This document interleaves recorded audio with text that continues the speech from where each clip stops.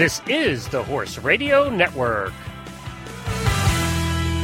This is episode 129 of the Dressage Radio Show, brought to you with the generous support of Equestrian Collections.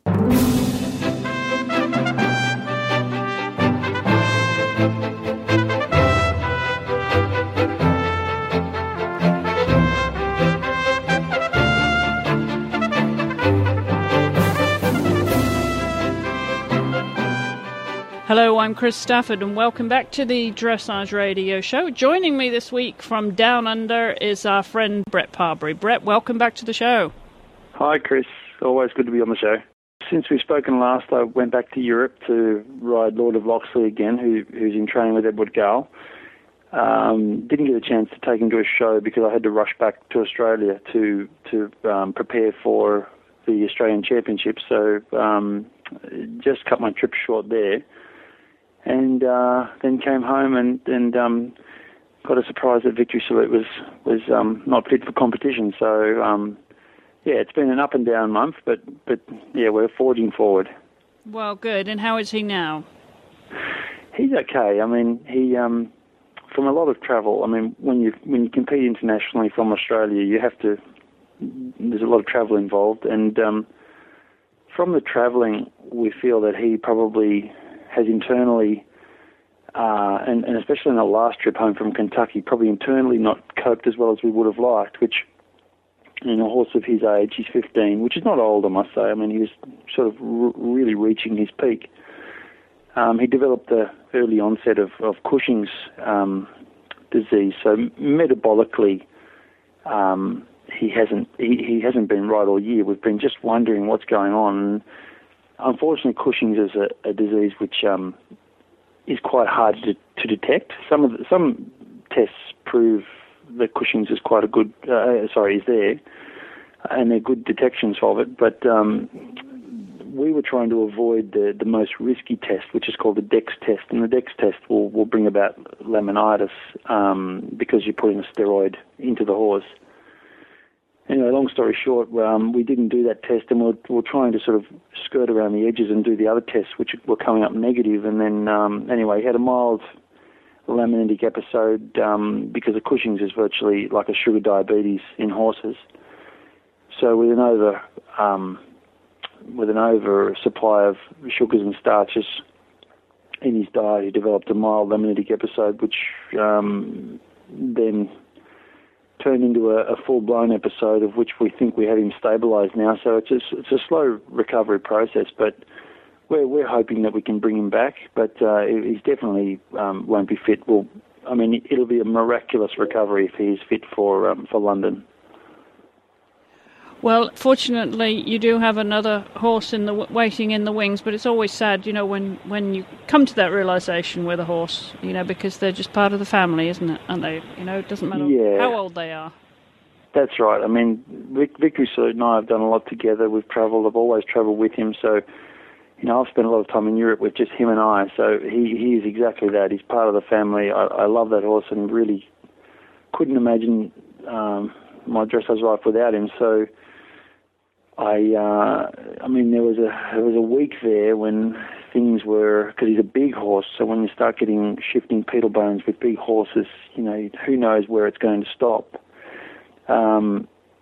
Thankfully, things looked to have stabilised, and there was a week there when I was just beside myself, and you know, the vets were preparing me for the worst, and I must say I'm not good under that sort of pressure, and especially with the big Equitana show coming up and my involvement with that show. There were a couple of days when I just said to someone, "I'm going to explode if the pressure doesn't back off here soon." So but anyway, I mean, at least we can smile and go forward. And thankfully, he looks very, very happy, and you wouldn't even know it, to be honest, if you know, he's that sort of horse. He's just a very highly spirited horse, and he looks fine. So whilst ever he's fine, things are stable. X-rays are showing that nothing's moving. I must say that's the most important thing to me. Is that he's happy and healthy, happy enough to feel good. So yeah, maintaining that quality of life is all important, isn't it? Yeah. Yep. Well, good luck with that, Brett, and obviously you'll keep us posted on him and how Lord of Loxley's going. I mean, coming into an Olympic year. We're going to be talking about Olympic qualifications too as part of the show this week. But we're also going to be talking about the upcoming Equitana show that this week, actually, as we speak, is happening down there in Australia. So we're going to hear more of that from Brett in just a minute, or a little bit later on in the show as well. But we're also going to talk about the national championships. But before we get into that, because Rachel Sanner, of course, is the new national champion, and so she'll be much in demand right now with that accolade and going into an Olympic year as well. So we'll talk about all of that, but let's just take a quick commercial break, and when we come back we'll get into further conversation with Brett here about the Australian National Championships which just took place. But I want to remind you about Equestrian Collections, one of our valued sponsors here on the Dressage Radio Show. Have you checked out their extensive range of blankets? Because no matter where you are as the winter approaches, they have something for everyone, for all weather conditions, from the popular horsewear choices of Amigo, Rhino and Rambo models for turning your horses out in. Be sure you're ready when the weather changes with a brand new blanket from Equestrian Collections. And if you use coupon code HRN at the checkout, you'll get a further $10 off your next order of $100 or more. Equestrian Collections is a participating retailer of the Horse World Gives Back campaign. Well, with me is Brett Parbury. Brett, as you say, you just got... I mean, it's a busy time down under, isn't it? You just got past the National Championships. We're going to talk about Equitana a little bit later on. Now, national champion, now the brand new national champion is Rachel Sanner, a good friend of yours. And I know you were on the sidelines, but tell us how the competition unfolded. Well, it was an exciting competition because of the fact that it was the first leg of the regional qualifier. Mm-hmm. So the New Zealanders were over, and we had Rachel Sanner and Chantel Wiggin representing Australia. So as soon as you put your national flag on your jacket, there's always pressure. So that was on the Grand Prix, and the New Zealanders did a very, very good job. I think Louisa Hill was their best scorer. Vanessa Way, again, a very good job. So, Nikki Pope was there as well. And they did a fantastic job, the New Zealanders. And then Rachel did a great job. She had a little problem with the first extended trot, but then she's the type of competitor that if she has a problem early in a test, I mean, I know I was sitting with someone and she had this first little blow up in the extended trot, and I said to the person beside me, I said, you watch the nines start coming out now, because she really, I mean, she is just a competitor, and she did exactly that. She just started peeling off eights and nines, and she won the Grand Prix with just under 70. I mean, she would have been well and truly over 70 without the hiccup. And we should remind everybody that was riding Bev Edwards' 12-year-old Hanoverian gelding, JB Alabaster, wasn't it?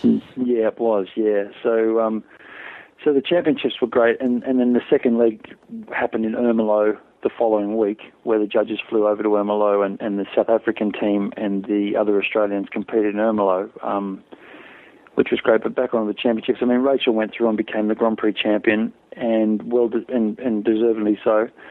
And she did a great special. She was over 70 in the special, over 70 in the Kerr. So yeah, she's well and truly on form, and I've never seen her riding so well and the horse looking so strong. So they're very, very strong going forward to London.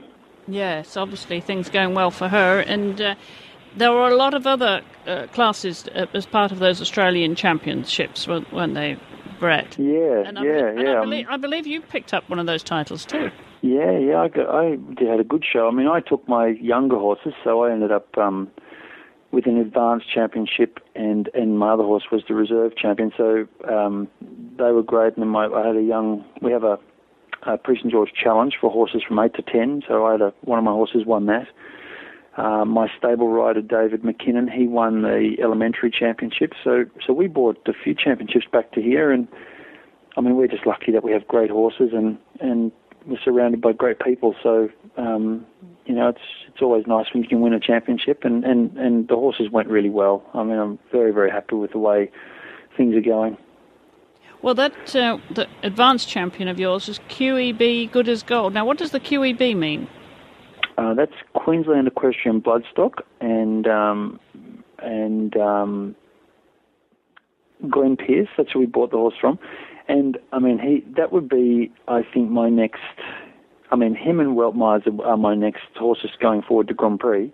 He's probably a little further advanced than Weltmeiser, but I'm very excited by Good as Gold. He's quite a tricky horse because he's very sharp and very sensitive, especially in the indoor arenas. But, you know, I was only saying to someone yesterday that when I came down the centre line for the second test, which is the 5C, which is the equivalent of a ZZ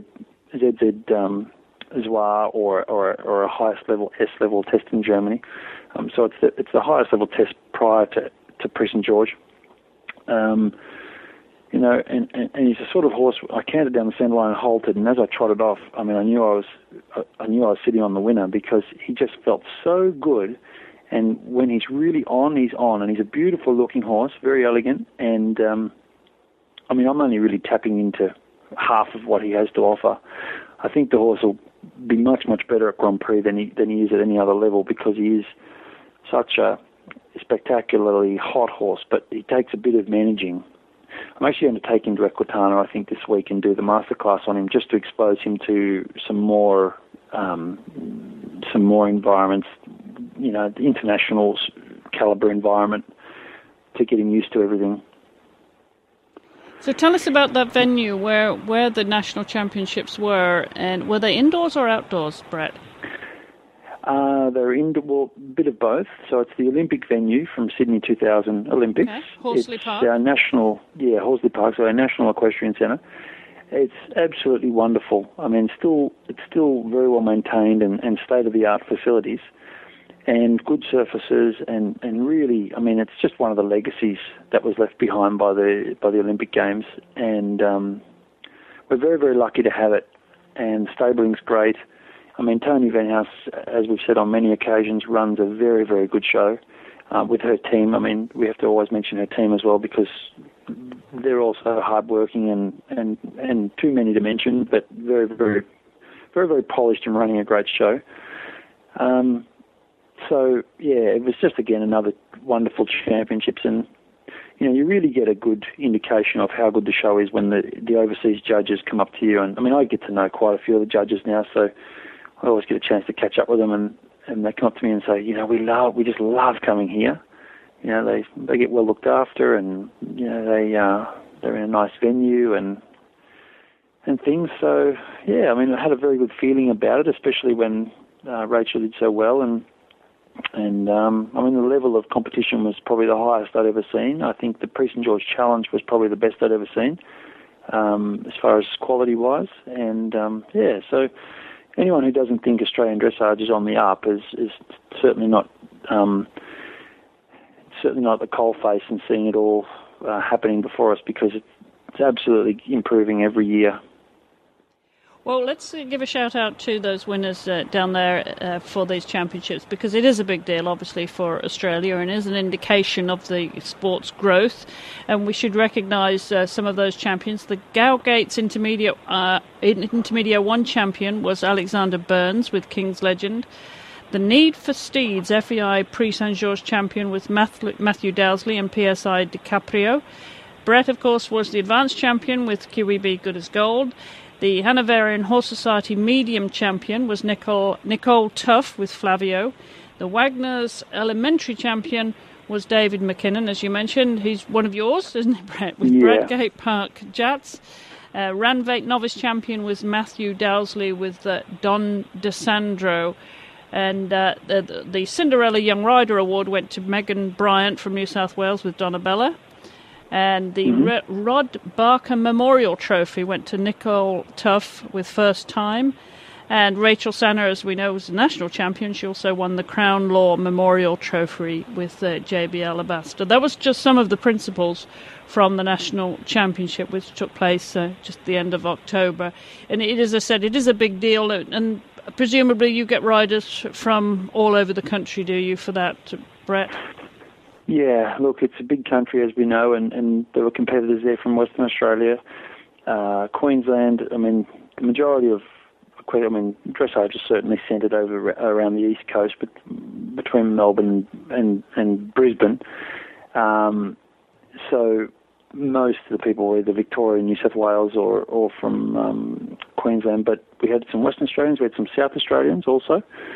So yeah, people do travel long and far to come to the show, and because it is, it's the highlight of everyone's year, really.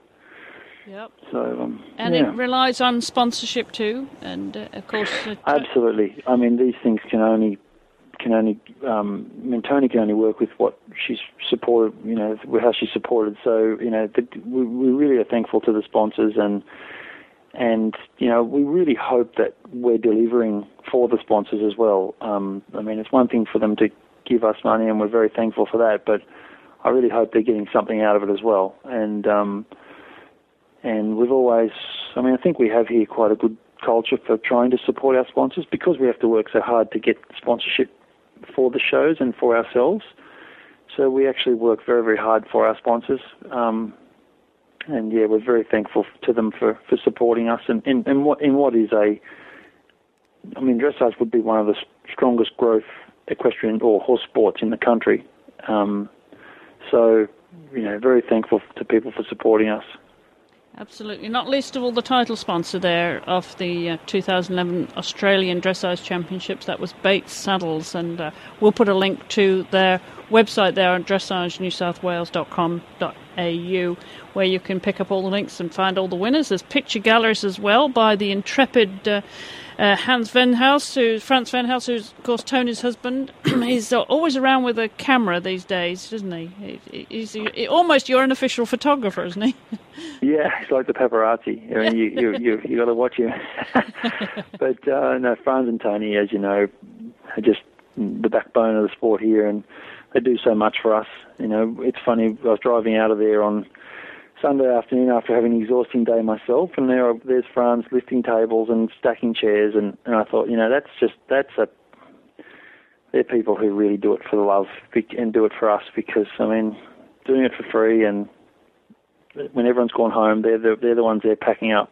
Yes, absolutely. Mm. Well, as I said, you can find out more about the Bates Saddles 2011 Australian National Championships, who did what, where and when, by following our link on our website. And we're going to talk now about the all-important Brett, for the elite riders, the high-performance riders down under that qualification for the London 2012 Olympic Games, because that was critical, wasn't it? And to qualify the team is really something for Australia to celebrate.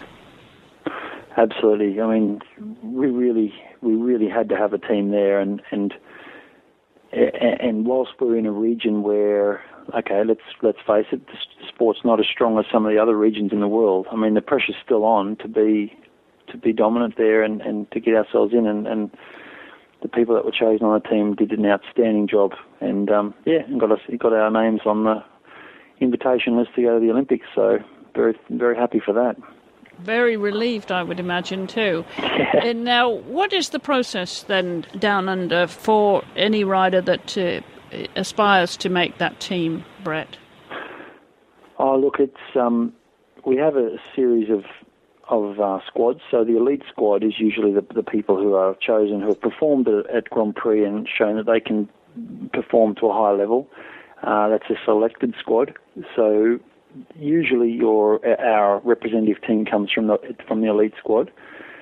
If someone wants to make the team, they have to really just perform here, and then possibly then it's not essential to go overseas, but it's always nice if they can go overseas. Our selection process next year is based in Europe, so anyone who wants to make the team to the Games will have to go to Europe and participate in 2 selection events. Which are those? So they've made Mannheim in Germany at the end of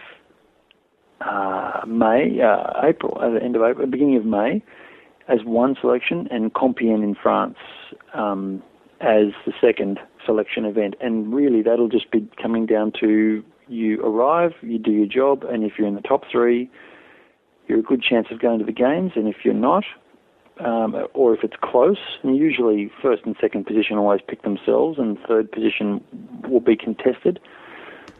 Then it comes down to the selectors selecting. But if it's clear on who are 1, 2, and 3, I mean, it'll be very easy to select. But I mean, we try to replicate the games environment, and I mean, that's exactly what the games are. You go there, you turn up, and you do your job, and that's what they're trying to replicate in the selection process. So trying to choose the people who are seasoned enough to go there and just deliver on the day. So, I mean, that's really what the selection is. The regional qualifier was between Australia, New Zealand, and South Africa. And because we're all spread out over the world, we invited New Zealand to here. They fly the judges between the two venues. They had one one competition here, and one was held in Ermelo in Holland. The competitors here were probably at a slight advantage because they were involved in a competition, where in Ermelo it was just 6 riders or 8 riders or something arrived and just rode at Ermelo, so there wasn't that whole competition hype as well.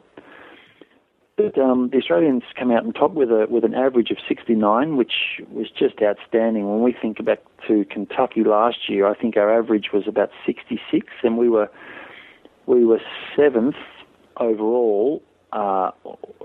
Maybe we were 8th, I can't remember, 7th or 8th, but just pipped out by the Spanish and the Canadians. So between the Canadians, the Spanish, and us, there's very, very small margins, so we could have easily been higher up. But, you know, we're looking at an average of 66, just under 67, and then 3 girls have come out this year and put an average of 69, which is just so exciting for us. So, I mean, it was just wonderful to get ourselves invited to the games and with such a great score and such a great average. So, yeah, it's all going forward. It's all very positive for us. Oh, good. Well, obviously, there's always, even though Victory Salute may be waiting in the shadows right now to decide what next for him, you have Lord of Loxley and you have other horses coming up. So Lord of Loxley would be your main hope now. Yeah. I mean, my plans for next year haven't been affected. They've just changed a little bit. So Lord of Loxley now becomes the number 1 hope.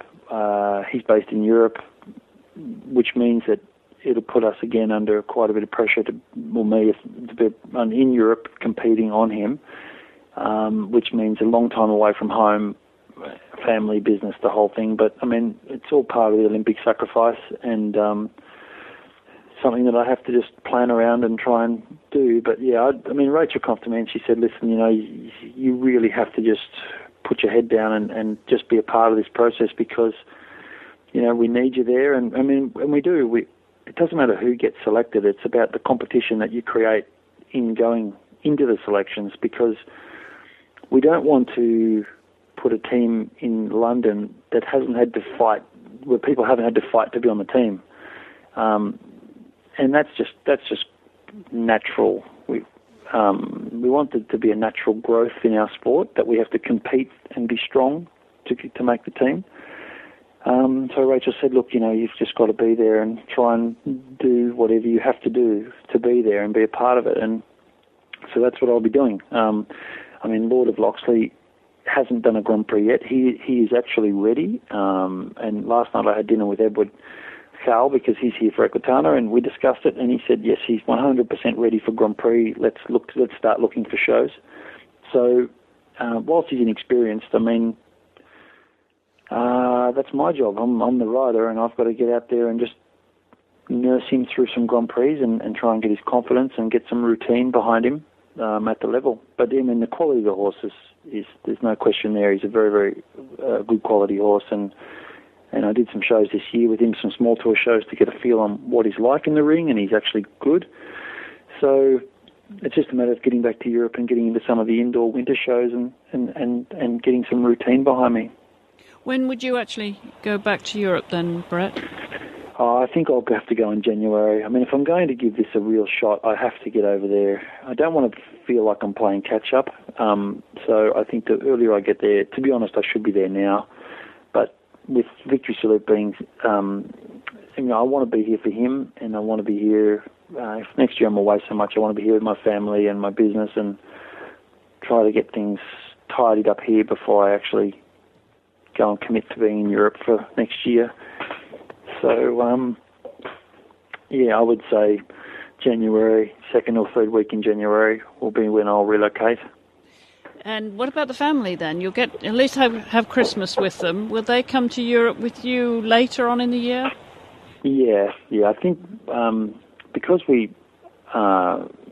a professional stable. I mean, we have staff. I mean, either my wife or I have to be here at all times to make sure things are going along smoothly. So that limits how much we can travel together, unfortunately. But definitely, I mean, my wife and my baby boy Jake, they'll come over next year to catch up with me, and I'll try and fly home periodically for a week here and there as well. But yeah, I couldn't do that whole stint without either coming back or them coming over. I mean, I'm going to use next year to try and talk to my wife and see if she would even enter the thought of us basing in Europe for maybe either this campaign or maybe the next campaign for the World Games. I mean, with all this travel, the business just takes such a hit.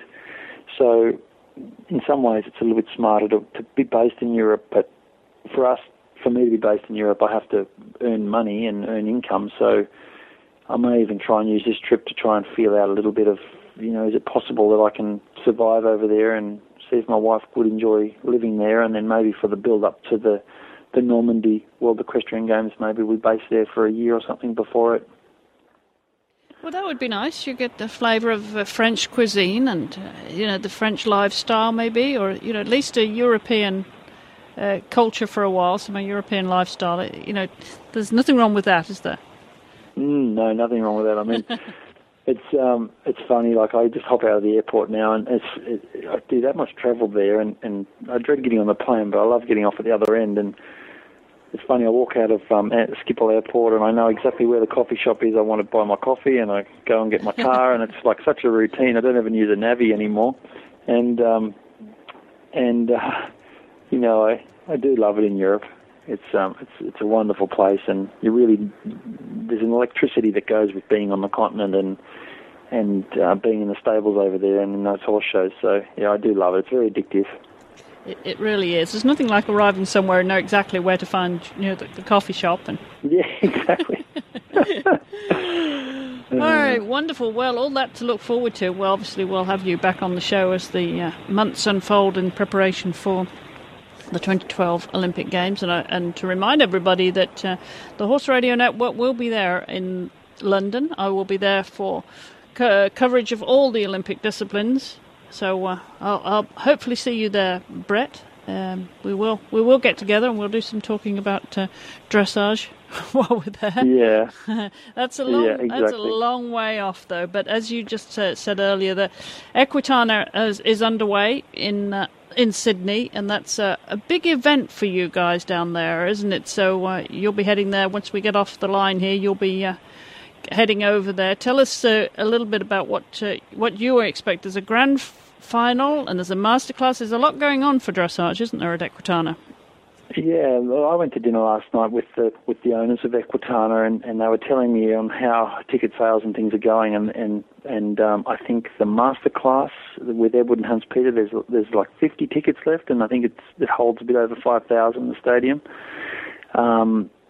The grand final concept. So when it comes to dressage, I mean, there's two very exciting things. There's the new concept developed by Equestrian Australia, which is a grand final concept, and the Australian public really associate with grand final because some of the major sporting days of the year in our calendar are based around a grand final of our sports.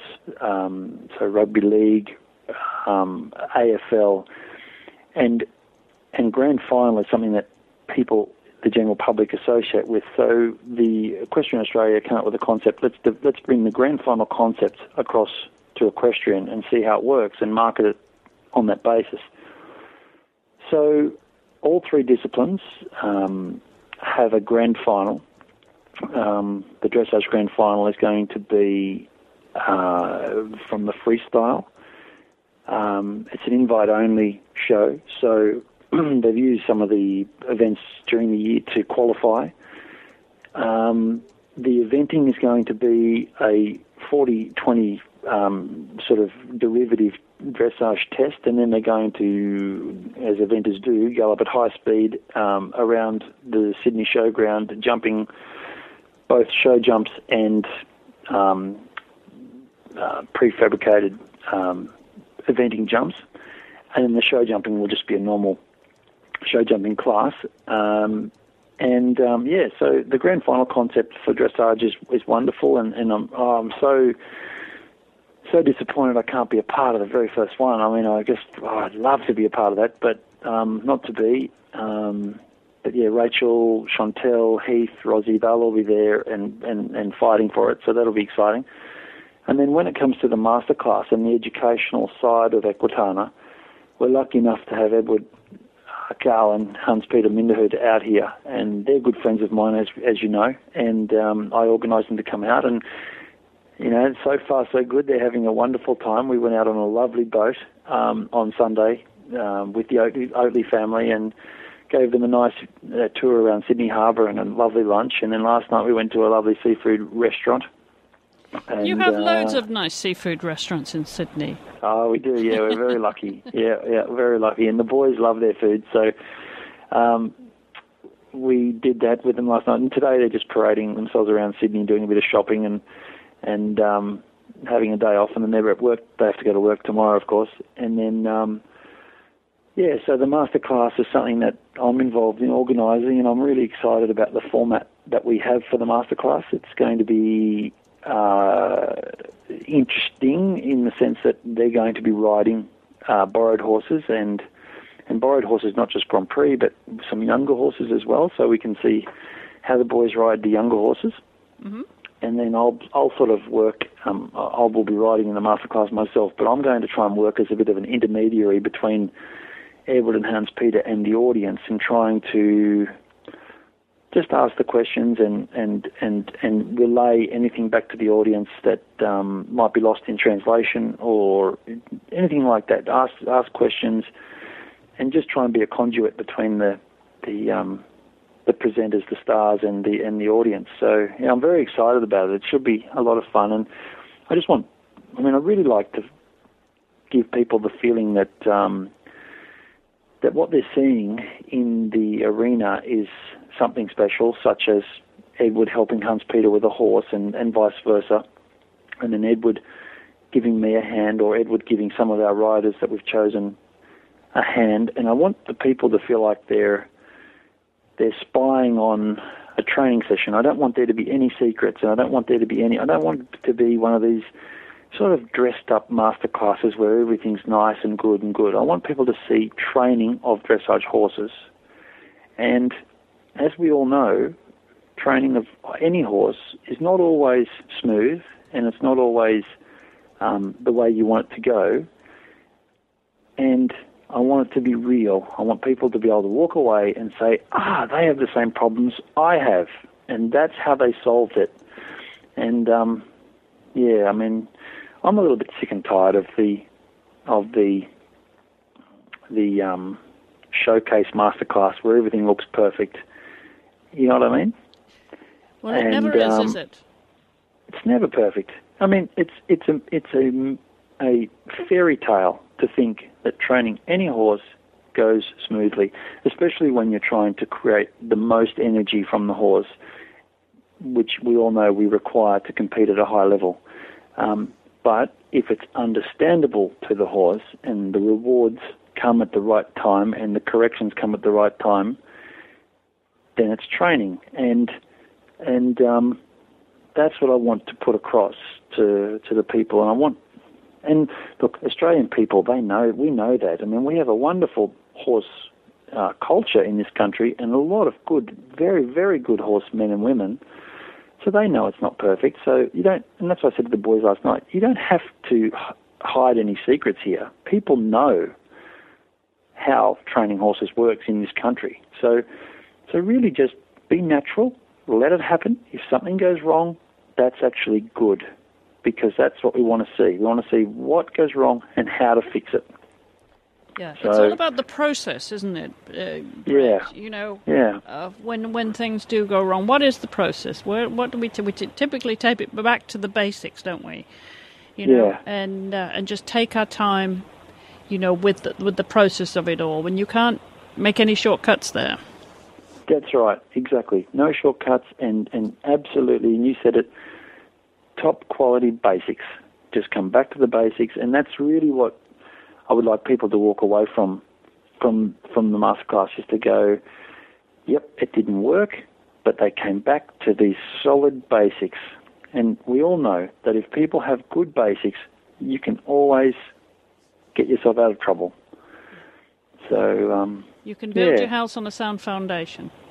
Yeah, exactly.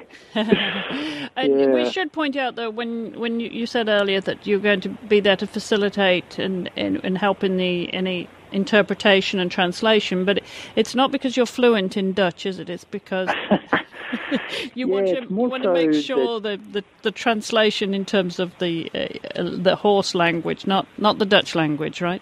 That's right. Yeah. I mean, my Dutch, is very, very limited, but. Yeah, exactly that. I would like to ask the stupid question, because we all know the stupid question is what is on everyone's mind. It's not actually a stupid question. It's actually the question that could link the whole thing together for someone. And I'm the king of stupid questions, so I said to the boys, it'll be easy for me to ask stupid questions, so I do it naturally. But just to ask the very simple question that someone might just have in the back of their mind, that the boys have said, because we just completed this training DVD that I did here, and it is hard to write and talk, keep on your system, keep on your pattern, watch the clock. No, you've got 10 minutes to go, and you want to cover X, Y, and Z, but the horses, you're not going there with the horse, but you don't want to. So many variables, and I would like to be in the middle, just trying to. It's not about masterclass. It's not about me. I just want everyone to get their value for money, and I hope that I have to say nothing. That would be even better. But I want people to walk away and say, well, we really, really enjoyed that. That was, we know exactly how they work. We know exactly what I have to do, and people to walk. You can't get anything better than people walking out of there and wanting to go and catch their horse and go and train their horse. Quite. So, yeah. Yeah, and we should remind everybody, of course, that Equitana runs from the 10th to the 13th of November at the Sydney Showground. Gosh, it takes me back a long time. Went to the Sydney Showground. You really have some fabulous facilities there, and it is wonderful. Exposition of the equestrian industry by attending Equitana. There's so many, and I know Clayton Fredericks, of course, big friend of the Dressage, of the eventing radio show. He is down there for eventing to. I had a message from him yesterday. He's here, larger than life, and Clayton is just such a wonderful character. It's always great when he comes back for Equitana, because he is just such a superstar and a wonderful character worldwide. So, it'd be great to catch up with him. Absolutely. Well, lots going on at Equitana. We'll put a link on our show notes, of course, so you can follow that and make sure, if you're in the area, to visit Equitana and catch up with Brett. Go and say hi to Brett as well. I'm sure he'll be able to translate for you. Anything you didn't understand in Dutch, he'll be able to translate for you. Providing it's ordering food, or there you go. That's about the limit of my Dutch, I'm afraid. Well, before we go this week, I want to start to read to you an extract from a brand new book, Stories from the Saddle by Samantha Miles, which is an Australian title. It is celebrating biographies of Australian riders from the 3 Olympic disciplines. And of course, here on the Dressage Radio Show, there's no better person to celebrate than Mary Hannah, of course, an expose of Mary Hannah's life in this beautiful new book, Stories from the Saddle. We'll put a link on our website to how you can find that book by Samantha Miles. But here is an extract from the chapter on Mary Hannah. Stories from the Saddle by Samantha Miles. Mary Hannah. Mary Hannah is one of Australia's most respected dressage riders and trainers. She has represented Australia at no fewer than 3 Olympic Games, including Atlanta 1996, Sydney 2000 and Athens 2004. Mary was the first dressage rider from Australia ever to compete in the individual section of Olympic dressage. Mary has also represented Australia in the World Equestrian Championships in 1994 and 1998 on her small but phenomenal horse Mosaic, and again in 2002 on Limbo. Additionally, Mary has been the Australian National Grand Prix champion on 6 occasions. Along with her first husband, Gert Domvig, Mary had played a key role in introducing the warm-blood breed of performance horses to Australia and was a founding member of the Australian Warm Blood Association. Horses have always been a huge part of my life. In my family, riding horses was not an option, but more a compulsory activity. Being brought up on a sheep and cattle property in the western districts of Victoria, daily life usually involved saddling up a horse to go and check paddocks or round up stock. Even as small kids on our ponies, we were always eager to help. Rain, hail or shine, we would be out there. My sister Heather was just as horse-mad as me, and we managed to get up to all sorts of tricks on our ponies. We both loved to jump, and I recall Heather always seemed to end up with a pony that jumped the best. She had one sensational pony called Lantana. That pony could jump anything. In fact, she was such a great jumper that we often had trouble catching her in the paddock. As we approached her, armed with a bucket of feed and halter, she would wait until we were within a few metres before slyly trotting off toward the nearest wire fence and jumping straight over. Her record was 44 fences one morning before a show. Despite being only 14 one-hands high, she became an A-grade show jumper and competed at several royal shows. Heather and I would make show jumps out of anything we could find around the farm, and when we had jumped every possible obstacle we had made, we would head off down the driveway and jump the picket fence or stone wall or the strainer posts next to the gateways. For Lantana, this was too easy, but my pony Joker had nowhere near Lantana's talent, so I would sometimes get left on the wrong side of the fence. On one occasion, he dumped me right in the middle of some barbed wire fencing, which of course ended in tears and left a nasty scar on my arm. While Heather and I could easily spend endless days just playing with our horses, Mum was really into the competitive side of riding. My desire to compete was developed by her.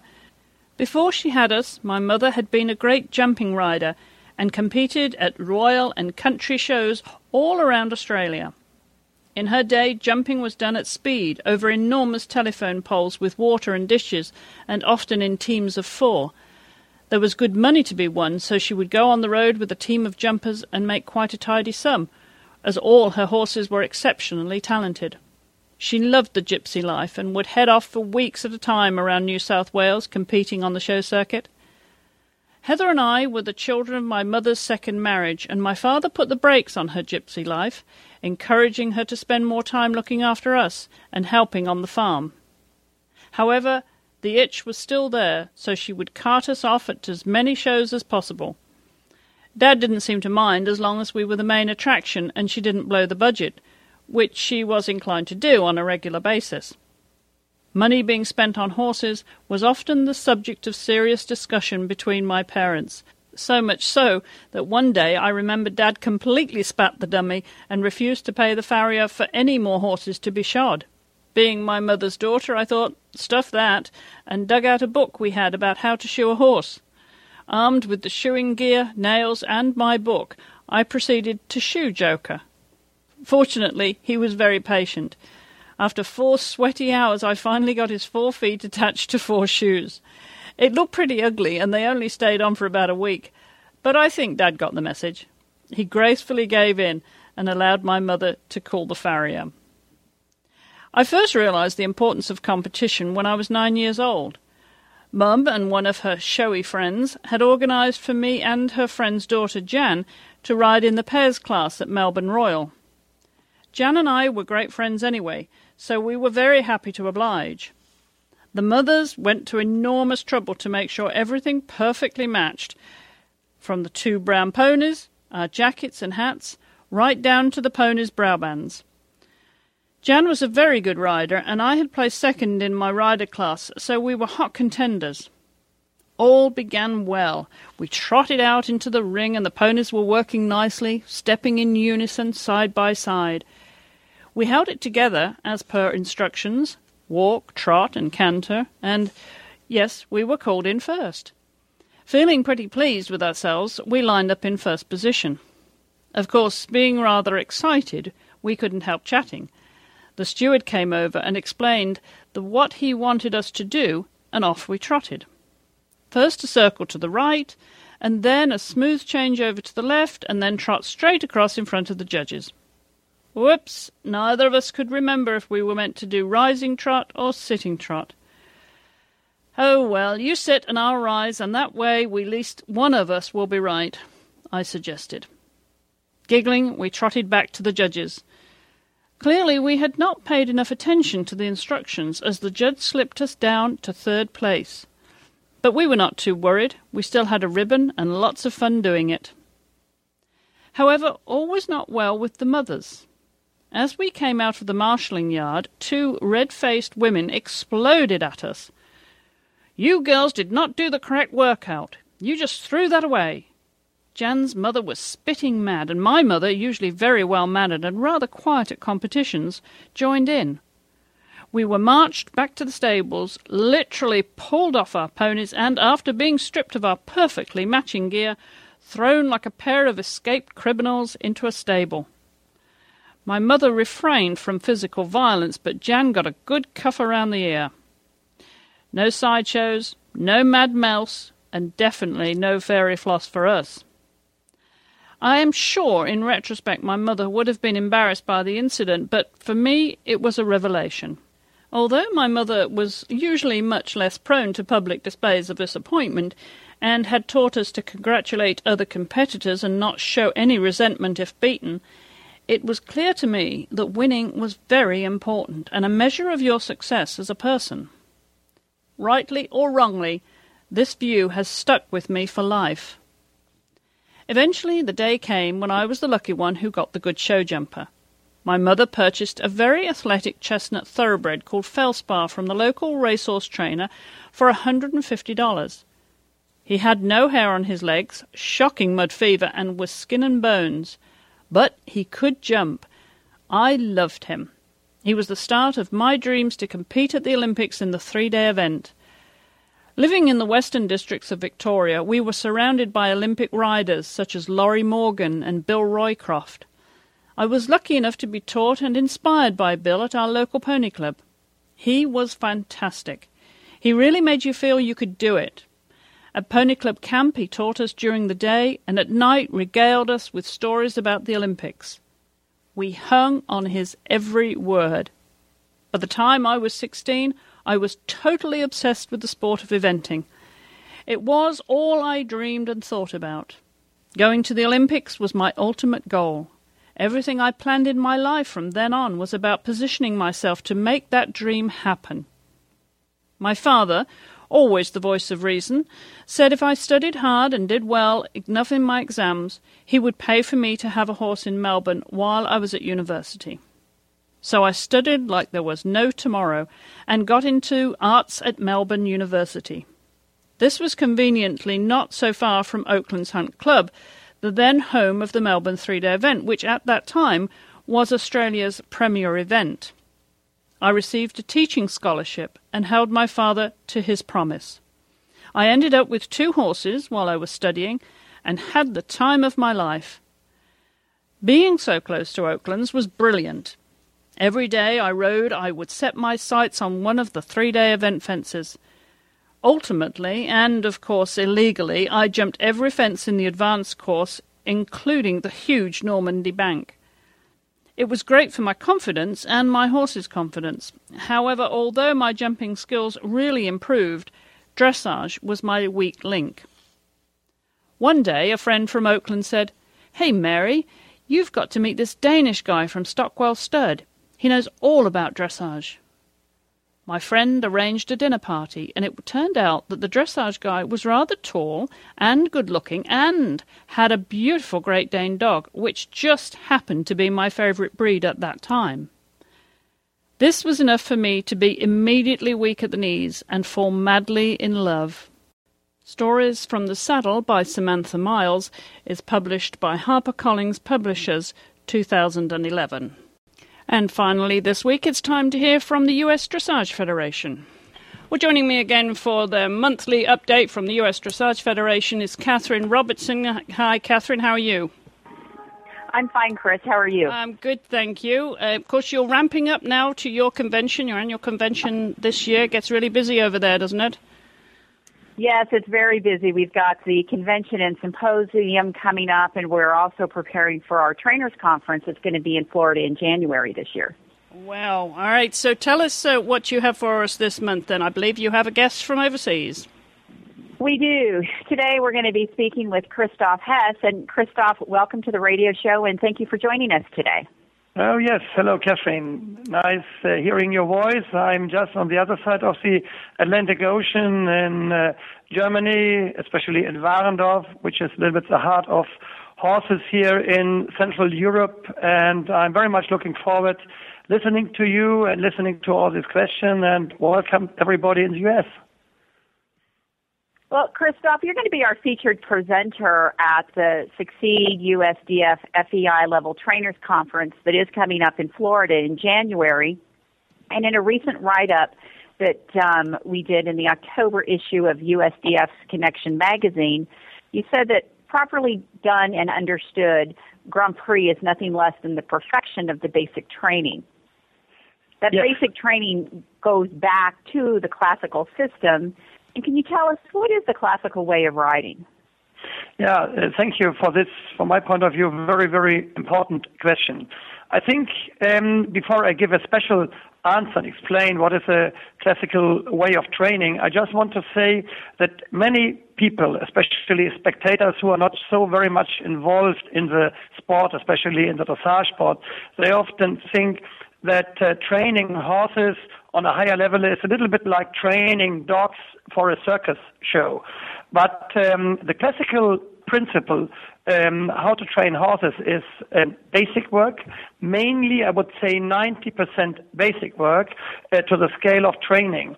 And there we have 6 things in mind to explain our instructors what they have to do with their horses or horse and rider combinations, because these are the very, very important things. The very first thing is that a horse has to learn to be in a good rhythm, find the right tempo in a good rhythm in all 3 gaits. Then the horse, and this is, I think, very, very important for all horses, especially for dressage horses to get high marks, is that the horses have to be well relaxed in all parts of the test, if possible in all parts of the training session. The next thing is that the horse needs to have a proper contact between the horse's mouth and the rider's hand. And when you say contact, or when I say contact, I mean the whole outline of the horse. That the horse is really stretching his neck, using his neck, and seeking the bit. This is the third part. And then to make a test, spectacular in a positive way, means that the horse needs impulsion, that the horse learns to swing, that the horse has cadence in trot work, in the canter work, and has a good covering ground and active walk. This is the 4th thing. And the 5th thing is most of the horses are crooked. And it is very important for the classical way, or when you school the horse in the classical way, to straighten the horse, which is a process from 0 till the end of the days when the horses are under the saddle. Every day you have to straighten your horse. And the very last thing is that you have to collect your horse, because you need collection to bring more weight from the front to the back. Because this is important to ride these wonderful movements like piaffe, passage, pirouettes, and all these very difficult movements to be on international or national Grand Prix level. Christoph, what should trainers do to get better results from their students? I think if a trainer looks to his horse and rider combinations, he always has to ask, what is wrong with the basic things? I think many trainers often repeat very often movements which are not well presented. But to be honest, when you look behind the curtain, then you will see most of the horse and rider combinations don't have a special problem in the movement. Okay, that is the obvious thing, but the reason of this problem is that the horses and the riders together have problems in the basic things, that they are not in rhythm and canter, for instance, and they try to ride flying changes or periods. If there is not a clear 3-beat rhythm, this will not work. Or when they have not a clear proper contact with a good self-carriage between hand and mouth, the rider's hand and horse's mouth, then they are not able to produce a nice medium or extended trot. Or if the horse is not properly in front of the rider at his or her driving aids, then the rider is not able to produce a proper passage or piaffe. And as long as the rider is not, if the horse is not in front of the rider, then it is not useful to train all the time piaffe and passage. You always will get bad results. That means that the trainer has to look very, very careful that the basic things are okay, and then he can ask for special movements. And then at the end, he will get better results, higher scores, and better rankings in the different competitions. And what do you see as some of the main problems in the training system worldwide? The main thing is that many trainers don't analyze where the problems are coming from, what is the reason, and I think the trainers have to be trained themselves very much in theoretic things as well. Practice is very important, but you have always to look behind the curtain to see what is the theory behind all these things, what we are doing with our horses. And therefore, first thing is they have to school more theoretic things to understand properly the classical way of training. This is the very first thing. And the second thing is that they have to know what are the golden rules, what are the key points which are important for the rider and the horse to be, at the end, successful. And there we have, I would say, 6 or 8 key points which you have to have in mind if you want to be a successful trainer. Well, thank you, Christoph. You can see and hear more about Christoph's philosophies by visiting eTrack, USDF's online learning center for dressage and equine education. If you want more information on the Succeed USDF FEI Level Trainers Conference and to visit eTrack, you can go to the USDF website at www.usdf.org. Thank you again, Christoph, for joining us today. Thank you very much. And back to you, Chris. Well done. Thank you, Catherine. And just remind us all of those dates for this year's symposium. Our symposium this year is going to be in San Diego at the Del Mar Fairgrounds. Our symposium will start on Saturday, December 3rd, and we'll have an all-day presentation with the 4 USDF coaches. We'll have a lecture on Saturday night, and the festivities will conclude on Sunday, December 4th, and we will have a very special equine guest joining us on Sunday. Some surprises there to come. Well, great. Well, thank you so much, Catherine. Thanks again to Christoph Hess joining us from Germany for the USDF's monthly update. And Catherine, we will see you back here next month. I'm looking forward to it. Thank you so much. Yeah, thank you so much. I'm very much looking forward to seeing all you in January in Florida, and all my very best regards to you and to all American dressage riders. I'm very much looking forward to see you again. Well, Brett, that about wraps it up for us this week. You, as I said, you've got to run off to Equitana, and then before you know it, it will be Christmas. I mean, once Equitana's over, that's it for me. There's another big show in Victoria, but we won't be going. And, then it's just a matter of getting ready to go to Europe again and start the whole Olympic year. I mean, as soon as that calendar clicks over to 2012, things get crazy. And you watch, next year there's going to be ups and downs and highs and lows and horses doing this and people doing that. It's just the Olympic year is a crazy year. And I mean, as we've seen already, some big horses have sold, some big-name horses have sold in Europe, and people are just making their, I call it the chess moves. Everyone's making their chess moves before they get into 2012 and before everyone starts looking towards team performances and winning medals and increasing their status on the world scene. So, yeah, it's exciting, and I love it. I mean, that high-level competition is, I mean, I just love doing it and love being a part of it, and I really hope that I can get Lord of Loxley up there and ready to go for the selection events. Absolutely. Well, full steam ahead for you, Brett. Keep us posted and come back and visit us anytime, won't you? Yeah, will do, Chris. And before I go, I'd just like to thank you for being a wonderful supporter of Australian dressage, and we really appreciate it. And we appreciate the exposure you give us and the fact you give us airtime on your wonderful show, and thank you very, very much. Oh, you're very welcome. We will be following you with interest, of course, as Australia gets to London next year, and we'll be keeping you right up to date with how that unfolds here on the Dressage Radio Show. Well, that about wraps it up for me this week. Of course, our thanks to Brett again for joining me this week, and to all of you, wherever you are in the world. Don't forget you can check out all our show notes at dressageradio.com. And I do have a new app before you go. Do you have an iPhone, Brett? I don't, actually. I have a Samsung. I'm not as fancy as you guys with these iPhones, but I'm happy with my Samsung.